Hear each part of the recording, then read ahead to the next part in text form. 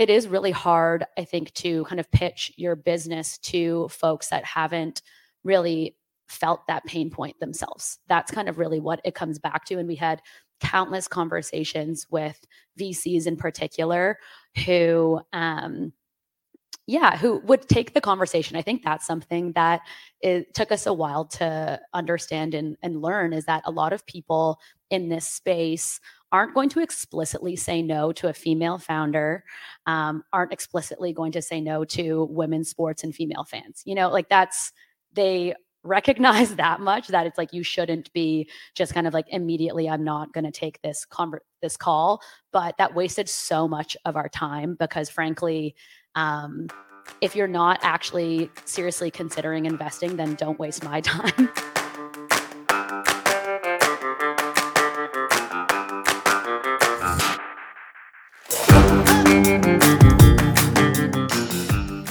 Why do we call the Men's World Cup in soccer just the World Cup? And for women, it is the Women's World Cup. Why is the NBA, the National Basketball Association, just for men, and the one for women is the WNBA? I think that says something about how we often treat women's sports. People think that they're an add-on, a niche market. But they would be wrong. The 2023 Women's World Cup was watched by as many people as watched the men's tournament in 2022. The WNBA viewing audiences are up 67% in 2023. So what would happen if we thought about women's sports and women in sports as equally valuable as men? Welcome to episode 5 of Designing for Everyone, a podcast by the Institute for Gender and the Economy, or GATE. I'm Sarah Kaplan, she, her pronouns, and a professor of strategic management at the University of Toronto's Rotman School of Management, founding director of GATE, and your podcast host. In this 7-part limited series, we are featuring a high-impact set of conversations we had in April 2023 at our Gender Analytics Possibilities Conference. In this episode, we're going to focus on what using a gender lens in sports analytics might do, and we'll be joined by 2 accomplished entrepreneurs. Meghan Chayka is co-founder of Stathletes, a sports analytics and insights business that provides industry-leading data precision within the sport of hockey. Meghan was named a 2018 Top Young Entrepreneur of the Year by the Ontario Chamber of Commerce, Top 40 Under 40 by The Athletic NHL, and Top 100 of Power and Influence by Hockey News.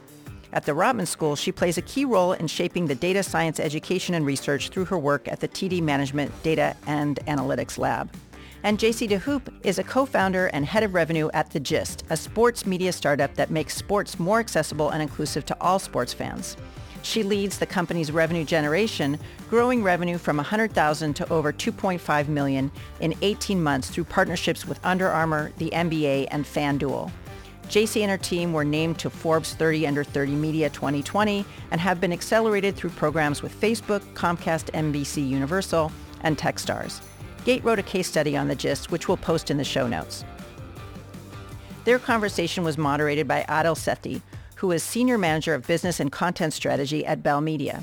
As a former professional athlete himself, his experience includes franchise and athlete management, sports marketing, and more recently plying his trade in the sports betting and online gaming industry.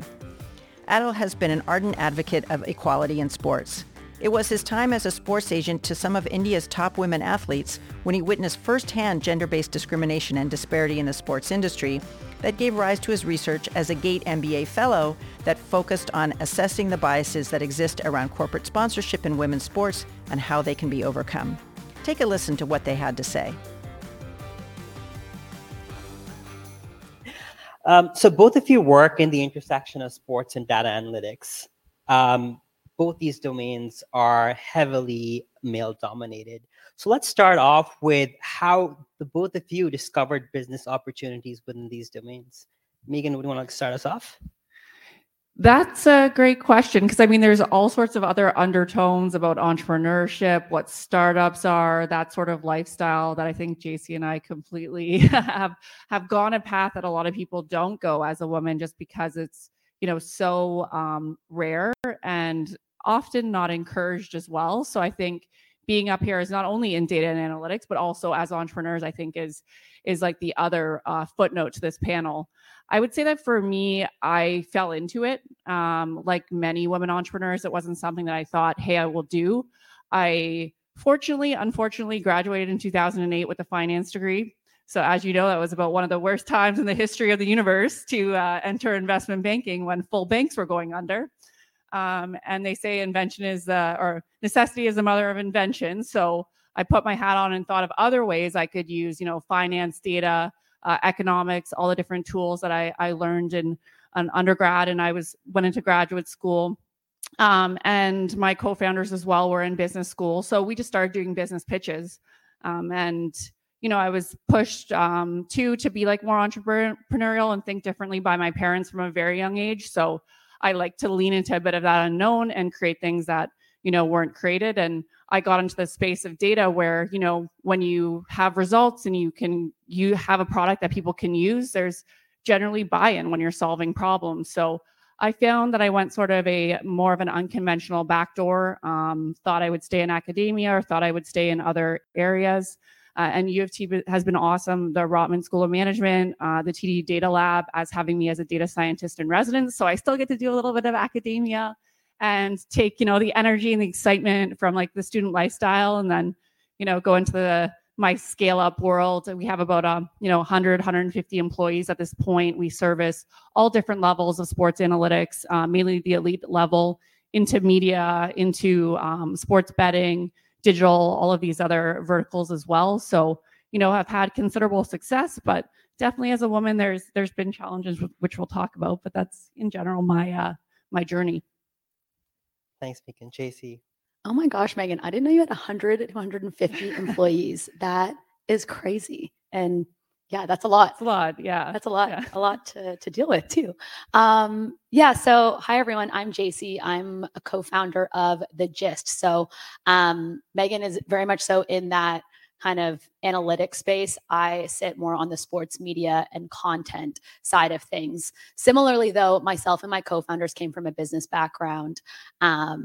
My career before starting The Gist was in management consulting. Actually, Alicia is here. We both worked at the same firm before starting The Gist. But really the concept around our startup really came from a pain point that the three of us, myself and my co-founders, experienced really firsthand working in different areas of finance. And essentially what The Gist is all about, for those of you that aren't familiar, is we are all about really accessibility, inclusivity, and centering more underrepresented voices in sports, making sports content and just generally the sports world feel more inclusive. Our values are very rooted in equality and just progressiveness. And particularly as female fans, we really felt like on the outside of that sports community, even though all of us grew up playing sports and generally being sports fans, there's something about the sports world that when you don't look a certain way or haven't grown up with a certain background, it can feel very exclusionary, which is kind of the exact opposite of what sports really can and should be. It's such a passion point for so many people. I'm sure we have some Leafs fans in the room. And yet, as a female fan in particular, it's very easy to feel on the outside of that community, on the outside of that sports conversation. And so we really created The Gist to be the exact opposite of that kind of boys club mentality around sports, and to really be a welcoming space for all sports fans. And again, the concept of The Gist really came about pretty organically and just from this pain point that the three of us experienced ourselves. And so my co-founders are friends from Queens, and we were catching up one night over takeout kind of thing. And I actually think this was in 2017, and the Leafs were also in the playoffs in the first round. And we were talking about it, and we were just chatting, as girlfriends, about how it's so much more engaging to get your sports updates and to be talking about sports with other women, and particularly from your kind of sports obsessed best friend, as opposed to some of the more traditional media channels. And we were also talking about how, especially for myself being in a client services kind of role on the consulting side, people really come together over sports. And yet as a female fan, there's always that assumption that you don't really know what's going on, don't care what's going on. Not to mention just such an incredible lack of coverage of women's sports as well, which has always been really important to us as former athletes as well. So it was that very night when we were having takeout, talking about the Leafs in the playoffs, that we were like, we should start a business. And it's always been a business. And I think that's really important to keep in mind. But we should start a business that, again, is the exact opposite of that boys club around sports. And really through content and through community, we can create something that's just much more inclusive and just makes more people feel like they are a sports fan and that they are a part of that world. So about 6 months later, we launched and started writing the Gist newsletter, which if you're not subscribed to, sign up, thegistsports.com. But essentially the premise of the newsletter, which was our first product and is still our main product, has been around equal coverage of women's and men's sports, but also, again, centering more underrepresented voices in sports. So our entire content team is female identifying. And for those of you who are familiar with our content, it's really rooted in those values of equality and progressiveness that, frankly, is just missing in the sports content that we receive today. So that's how we kind of came up with the concept. And like Meghan mentioned, the sports world, the startup world is incredibly male dominated, of course. So there have been lots of challenges along the way, but overall it's been a fun ride. I can say overall, I've lost some years of my life, but it's been fun. Well, I am a subscriber, and I think other than all the other target audiences that you're kind of catering to right now, it's even great for someone like me who hasn't had a background in North American sports. I think the way you break down the content and make it so easy and palatable to understand, it's just a great way of actually consuming sports content. So thank you for that. Thank you. Yes, and you're exactly our target market. There so you I go. appreciate that. Well, to summarize, your business is tackling the problem of how sports is represented in traditional media. So could you talk a bit about some of those distinct approaches you take to cater to that gap that the traditional media is actually kind of put across here? Yeah, definitely. And I mentioned these at a high level earlier, but I think there's two key things that differentiate our content and the community that we've built to what we kind of refer to as more traditional sports media. The first is really rooted in this stat that only 5% of sports media coverage is on women's sports. And that is just so ridiculous. Like, frankly, just given where we are at as a society, that is just not okay. And I think for those of you that are familiar with the sports industry, like, media is really, and content is really at the core of what we consume, the stories that we tell, and what drives importance, impressions, views, and therefore dollars in the sports industry. And so it was that stat that only 5% of media coverage is on women's sports that really drove us to ensure that all the content we're creating always has 50-50 equal coverage of women's and men's sports. And that's really been the cornerstone of our content. A lot of the time we're talking about what's happening on the women's sports side a little bit more, because frankly, there are so many exciting stories and there's so much progress and so much momentum happening. But I think our future state and where we need the sports industry to move to is that equal coverage. So it's also been, we don't just cover what's happening in women's sports, because I think the way that we need this entire industry to grow is that you are a fan and you're a fan of both women's sports and men's sports, and they're on that level playing field. That's always been really, really important to us. The second piece is rooted in the stat that only 14% of sports journalists are women.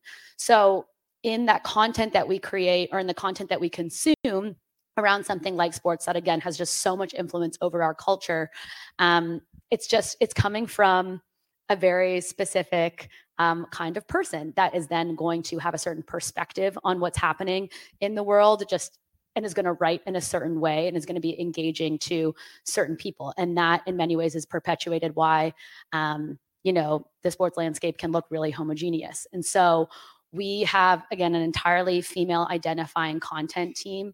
And we really try to ensure that we are centering those underrepresented voices and perspectives. And so this comes through in our content quite a bit in terms of the actual storylines that we cover. General just kind of like progress that's happening in this space is something that really hits with our audience. Just women succeeding in sports too. Like we've featured Meghan a few times. This is so important to our audience as well. I think we also don't shy away from some of those harder topics. And the reality of the sports world is that there are a lot of problems. There are a lot of issues in so many different ways, but that traditional sports media really shies away from and doesn't shine a light on. We have been very unapologetic about having an opinion and making sure that we are speaking to those things because they are really important and they are, at the crux of many of the issues that are happening in the sports world today. And so I think actually having that opinion and in many ways shining a light on some of those things is why our audience, who we call our gisters, are so sticky and so engaged and really are incredibly loyal to us because the content is relatable. They see themselves in our team that creates the content as well. So those are kind of the three main things. I hear you. Moving a bit to the data analytics side, Meghan, I believe it was a statement made by a WNBA spokesperson that you had quoted in one of your interviews. I believe it was last year. And it really resonated with me.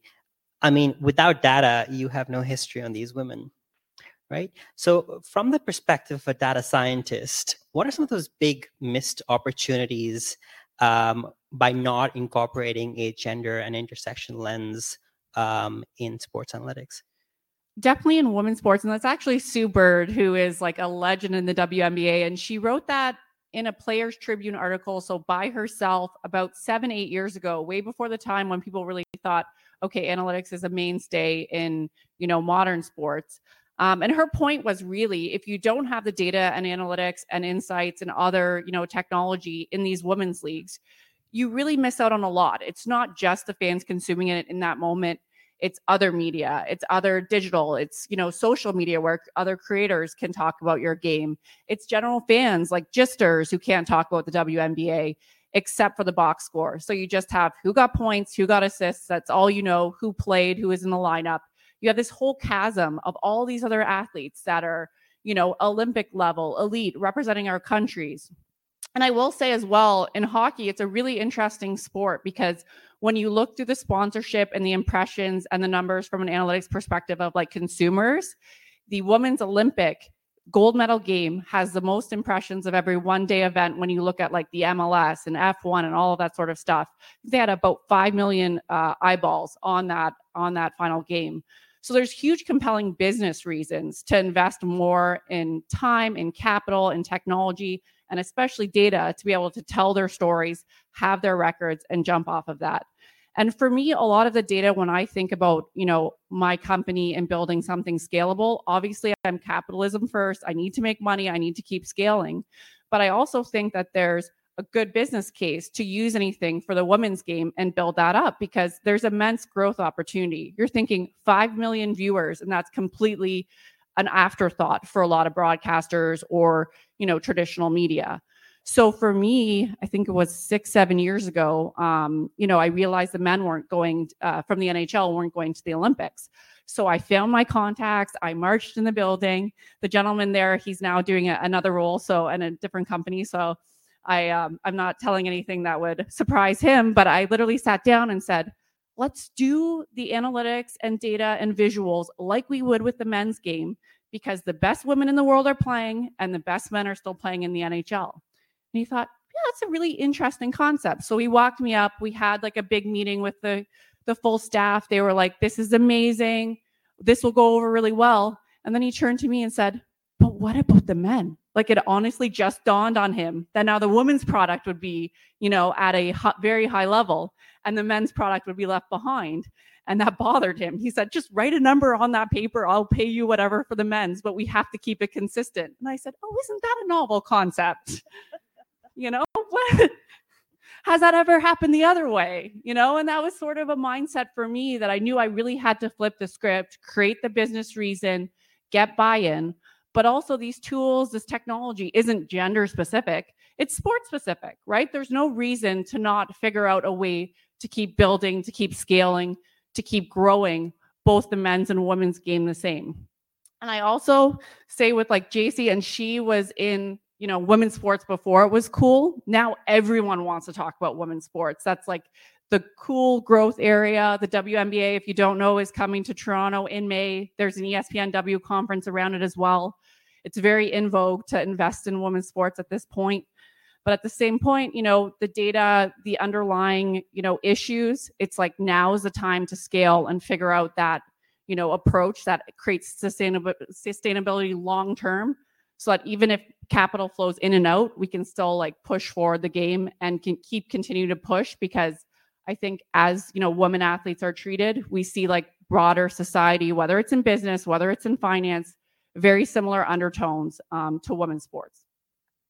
Well, great segue into my next question. And investing in women's sports and is pretty cool for sure. And I know there's a question that states, what are some of the stats and tactics up analysts use from the back pocket when they're trying to build a case and change someone's perspective? So you'll hear them quite a bit coming through from the conversation, but I really hope this question also kind of feeds into that. But Jacie, it's been often that you talk about the fact that female millennials are an important target audience for you. But unfortunately, some of the, a lot of the investors aren't necessarily female millennials. So how do you connect with investors who either defer or disagree with your focus on your, your core target audience? And what have some of the reactions been so far? And maybe if you can add a bit more of, how you've kind of persuaded them, kind of tying back to this question of, convincing them that it is the place to invest. Yeah, sure. So to Meghan's point, it wasn't always cool to invest in women's sports and female fans. There has been so much progress in this space over the last kind of like 2 years in particular, where it's just such a different conversation. So we launched The Gist in Canada in 2018 and in the States in 2019. And we needed to fundraise. We immediately needed some capital to kind of get this thing going. And we had quite a journey of speaking with different potential investors. We were initially as part of the DMZ here in Toronto. We went down to Philadelphia and we're part of Techstars and Comcast NBC. So we were in these very startup heavy kind of environments that, the automatic place that you go to for funding is venture capital kind of firms. And so we had a lot of those conversations. It was really hard, transparently, to fundraise at that time. And, even outside of some of those VCs, we spoke with a lot of senior executives here in Canada in sports media who at that time in 2018 just, told us that there was simply no demand for what we were building and that this just really, there wasn't a space for it, which was really hard to hear, I think, especially when you are a very excited first-time entrepreneur and these really senior, really smart people who have been in this space for a long time are telling you that there really isn't a business opportunity here. It certainly can be super discouraging, and it was. I think, we were able to find investors in creative ways. Kind of in 2018, we ended up finding really strategic angel investors that came on for our very first kind of pre-seed at that time. And yeah, it definitely was a process in finding them. I think, to your point, Adil, there aren't a lot of female millennial investors yet. They are coming. And so I think what we did was really look to find people who had that more so values alignment. And so there are a lot of people out there, and investors in particular, that saw the potential in this space. And I actually found that even if they didn't, and we do have some investors that really aren't in the sports world, aren't in the media space, like really don't understand in some ways the ins and outs of our business, but they understand where the world is going, and the way that we see the world, and like they agree with. And I think in a lot of ways at that pre-seed round, really that investment is those investors are coming on because they believe in the founding team, in the actual person. And so I think we were fortunate to be able to bring on some investors that got to know us and had a values alignment with us. And we're really betting on us as founders. But it is really hard, I think, to kind of pitch your business to folks that haven't really felt that pain point themselves. That's kind of really what it comes back to. And we had countless conversations with VCs in particular who would take the conversation. I think that's something that it took us a while to understand and learn, is that a lot of people in this space aren't going to explicitly say no to a female founder, aren't explicitly going to say no to women's sports and female fans. Like they recognize that much, that it's like, you shouldn't be just kind of like immediately, I'm not going to take this call. But that wasted so much of our time, because frankly, if you're not actually seriously considering investing, then don't waste my time. took us a bit to really learn. And I think that faster getting to yes or no and that kind of directness is something that we've really had to navigate in this space, because it was really different even just a few years ago. Now, I'm happy to say there are so many of those same senior executives in particular who are in sports media who would love to invest in the Gist. And, we don't have that open door anymore. So it's been interesting to see how progress has really happened. And we're so grateful for that in many ways. I think looking back, we were a little bit early, which was discouraging at the time. And I'm so grateful that we kind of stuck to our gut and recognized that, not everybody is going to understand this pain point, and that's okay. We need to focus on the people that do and that see the broader vision here. But it definitely took a bit of perseverance and kind of resilience at that time too. I hear you. I mean, I think this concept of this vicious cycle in women's sports, where it's hard to kind of pierce where you start off. And I think when you started off this process, you had to find creative ways to do so, and probably not the case anymore for the good. So, which is great. I think my next question to Meghan here, you've often talked in previous discussions about hoping to see the likes of Hayley Wickenheiser ascend to more elite positions within the industry.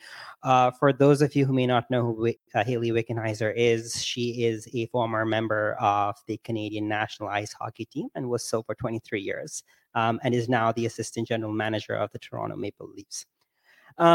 So I want to kind of understand, Meghan, what are some of the concrete benefits from these moves, and what holds us back from seeing some of these moves come up in the future? Yeah, there's a couple layers to that question, but I think first off is, going back to Jacie's comment about fundraising, it's just tough. Like, there was a tough environment for women. So we went from 0 assistant general managers to now there's 4 being appointed within the last year and a half. So a very big change, very big different, and women in positions where they're managing people, they're the end decision maker. It's not just a checklist that people feel that they have to make, but making like considerable change and giving the reins of power to women as well. About 2% of venture capital goes to women-led or women funded startups. So it's a huge issue in the tech world as well. And then you layer that with the business world, where actually women CEOs in the Fortune 500 have just passed the name John for being a CEO. We're beating Johns, which is my brother. So it's kind of funny. But, my brother was a co-founder with me as well, with my husband, and he ended up taking a job being one of the youngest GM presidents, and sat on the board of governors as well. So, I see the different movement from men in sports to women in sports, and to see the same pathway trajectory when you have the background, the skill set, and then are given opportunities as well. I think, that's been lacking in the past. With that said, there is that movement where now you see women executives as a market that has been overlooked historically, and there's so many great candidates. And the women's team is one good example, because typically women athletes go to the NCAA, many cases they're Ivy League graduates. They have to work that much harder, have second jobs while they play hockey. So many of them have Harvard pedigree and all, XYZ to be great executives. They just need that next step, that next opportunity. So even in my company as well, looking towards women in data science and engineering and all of these faculties, which have good representation in university, and then for whatever reason in the corporate world, in that innovation sector, tend to drop off and don't get those leadership roles. So I try to heavily recruit in different departments and have that outreach and that at least interview candidates that I feel like would be great in the pipeline, and not only in the pipeline, but promoting them to roles that they can thrive in and have that upward mobility. And I have 3 or 4 managers that are women that take on a large amount of staff and overachieve, and have a lot of people that say, well, how did you find them all? And it's like, well, doing this year over year for 15 years, there starts becoming a scaling effect where you're able to reach a lot more different candidates. And I'm different to begin with, so that helps in where I know where to keep, not only find them, but create that environment where there's two-way conversations. Women see that there's a potential for them in a space that they've never thought of before. So it's really motivating to seeing those hirings change. All different departments look towards different, people that would not necessarily in the past 20 years work in those roles, those departments, and being interviewed and now being granted jobs. Nice. So talking about more diversity inclusion in the tech space and how it's gaining momentum, thanks to the likes of you. How might these changes change the way we produce and consume content in the future? It's open to both of you. I think with the content piece, especially with data, I think that's why it's so important to have, data from women's sports or women in sports at a similar level, because the engagement and the growth opportunities is not just in, the traditional spaces. It's in all these other areas. And we're seeing when capital and eyeballs and they're put on linear TV at times when people can tune in, they're getting the viewership. So creating a more meritocracy with content creation, I think just helps everyone. And also I will say, because to Jacie's credit, the Gist was way about before their time. I think also just not having men step in and say, okay, now we'll take over women's sports. It's like, no, help elevate companies like the Gist that, figured out the market, are scalable, have put in the time, are female led, have done all the work, help them grow and evolve too, because it's one thing to say, okay, women's sports is here, but we all have to get together and help the whole system of everyone that really is passionate and puts the time, effort, and capital behind the scalable approach. So whether that's social media, TikTok, you see young people up to 4 hours, I think it's in between 15 to 18, they're on TikTok a night. So they're consuming sports data, media, creating their own content in entirely different ways than, has happened in the last 30 years. So thinking about business models, about, how we approach that with data at a foundational level, and really level the playing field for everyone. I agree. Well, I'm going to shift gears a bit again, and this is probably one for me. But sports betting has been a very actively trending topic for the past 3 to 4 years when the industry, due to all the legislative and regulatory changes across North America, with an increased focus of sports content and data catering to betting, has the exponential growth of sports betting increased engagement in women's sports? And if so, how so?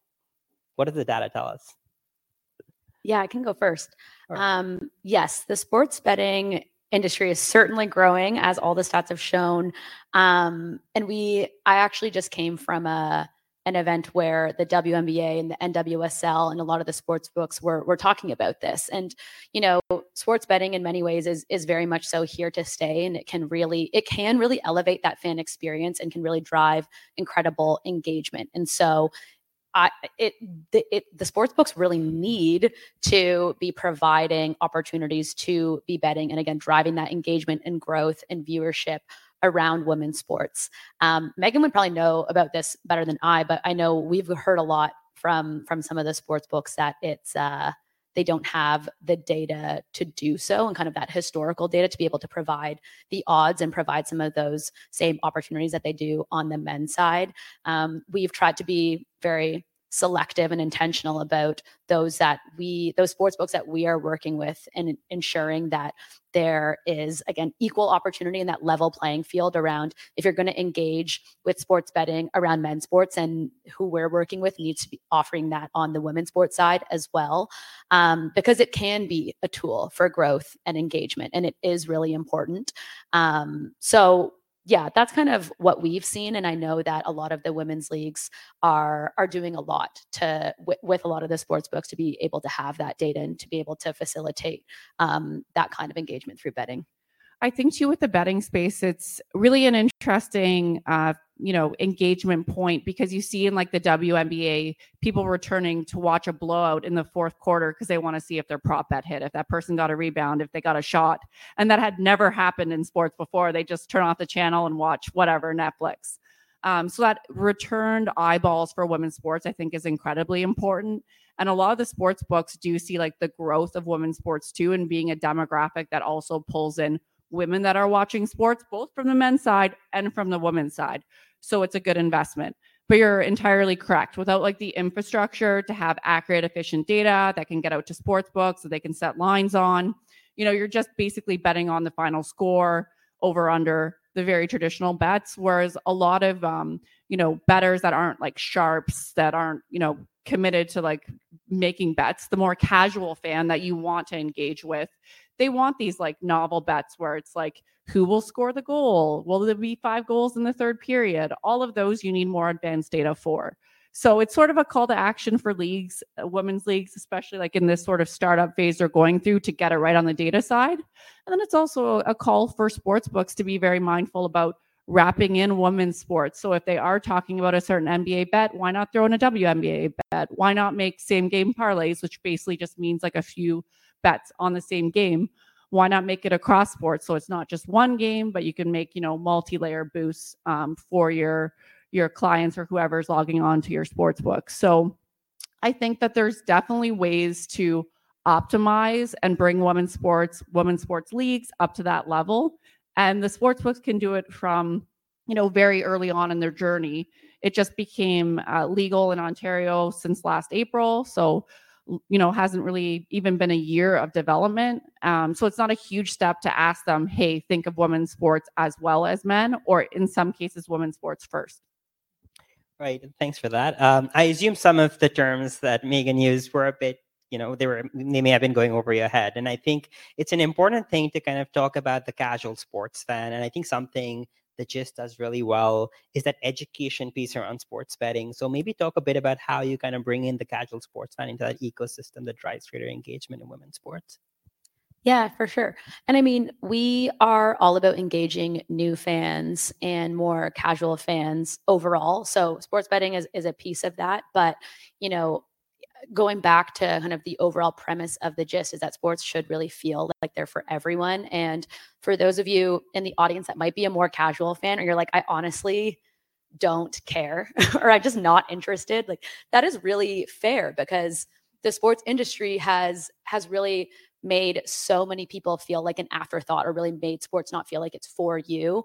And how much of that is nature versus nurture? Maybe if this content is actually created with you in mind and created for you, it's going to be that much more engaging. So that is something that is really important to us, is that I think even myself, I go really deep on certain sports, and there are other ones that I just have never felt like it's for me, and it just doesn't seem interesting. And through the gist, because I consume so much sports content now, I've seen my fan journey kind of evolve, and certainly education is a huge piece of that. I think for those of us that might not have grown up in a sports household with the game on all the time, or grew up somewhere else where you haven't been around Western sports, it's again just really easy to be on the outside of that conversation, on the outside of that community, and to kind of start consuming sports content. There is or to kind of just follow what's happening in playoffs right now in the NHL, there is certainly this assumption that you already know how it's structured and already know everything going on. And so we try to always take that step back and never assume that somebody grew up with this sport, which is something that's, again, really comes through in our content. So we create a lot of educational content, and we really try to nurture somebody through that kind of fan journey. And that might mean, eventually sports betting as well. But in many cases, it just means including more people and getting more people interested in sports. And women's sports, of course, is a big piece of that too. For so many of us, you might not, and especially in Canada, like we really don't have access to WNBA games and so many women's sports. And so for many of us, it's hard to be a women's sports fan. And again, when the content isn't created with you in mind, of course it's going to be hard. Of course it's not going to be interesting or engaging. So we always, again, try to kind of take that step back, be really intentional with the wording that we're using, always explaining different acronyms or pronunciations that can be really tricky, explaining the structure of things, and being careful about doing so, never in a condescending way. I think that's what can be really tricky with this space, is that a lot of it can just be condescending sometimes when you're catering to a female fan, and there's like this shrink it and pink it kind of mentality. A lot of the time that comes from, frankly, like really avid senior folks at a sports media company that look a certain way and have been sports fans all their life, trying to create content for a demographic that they don't understand and don't understand how sophisticated and smart they are too. So we have done a lot of testing and a lot of just understanding our audience and making sure that we strike that right balance and that right tone while being really inclusive and trying to bring more people into the conversation and really, hopefully, spark an interest in sports that a lot of fans might not have had before. So educational content's a big piece of that. And we really provide it across a lot of different mediums too. Everyone kind of learns and engages with content in different ways. So our main product, again, is our newsletter. And so that kind of succinct written form is really our kind of bread and butter, but we've been experimenting a lot with what that can look like on socials, on TikTok, and more of that kind of visual graphic way too. And we get so much engagement around it. I think that's something that's been really cool to see as well, how many people out there really want to understand something a little bit more and don't really know where to go for that content. So all of our kind of more introductory educational content around sports, sometimes around sports betting too, does really well and gets really high engagement.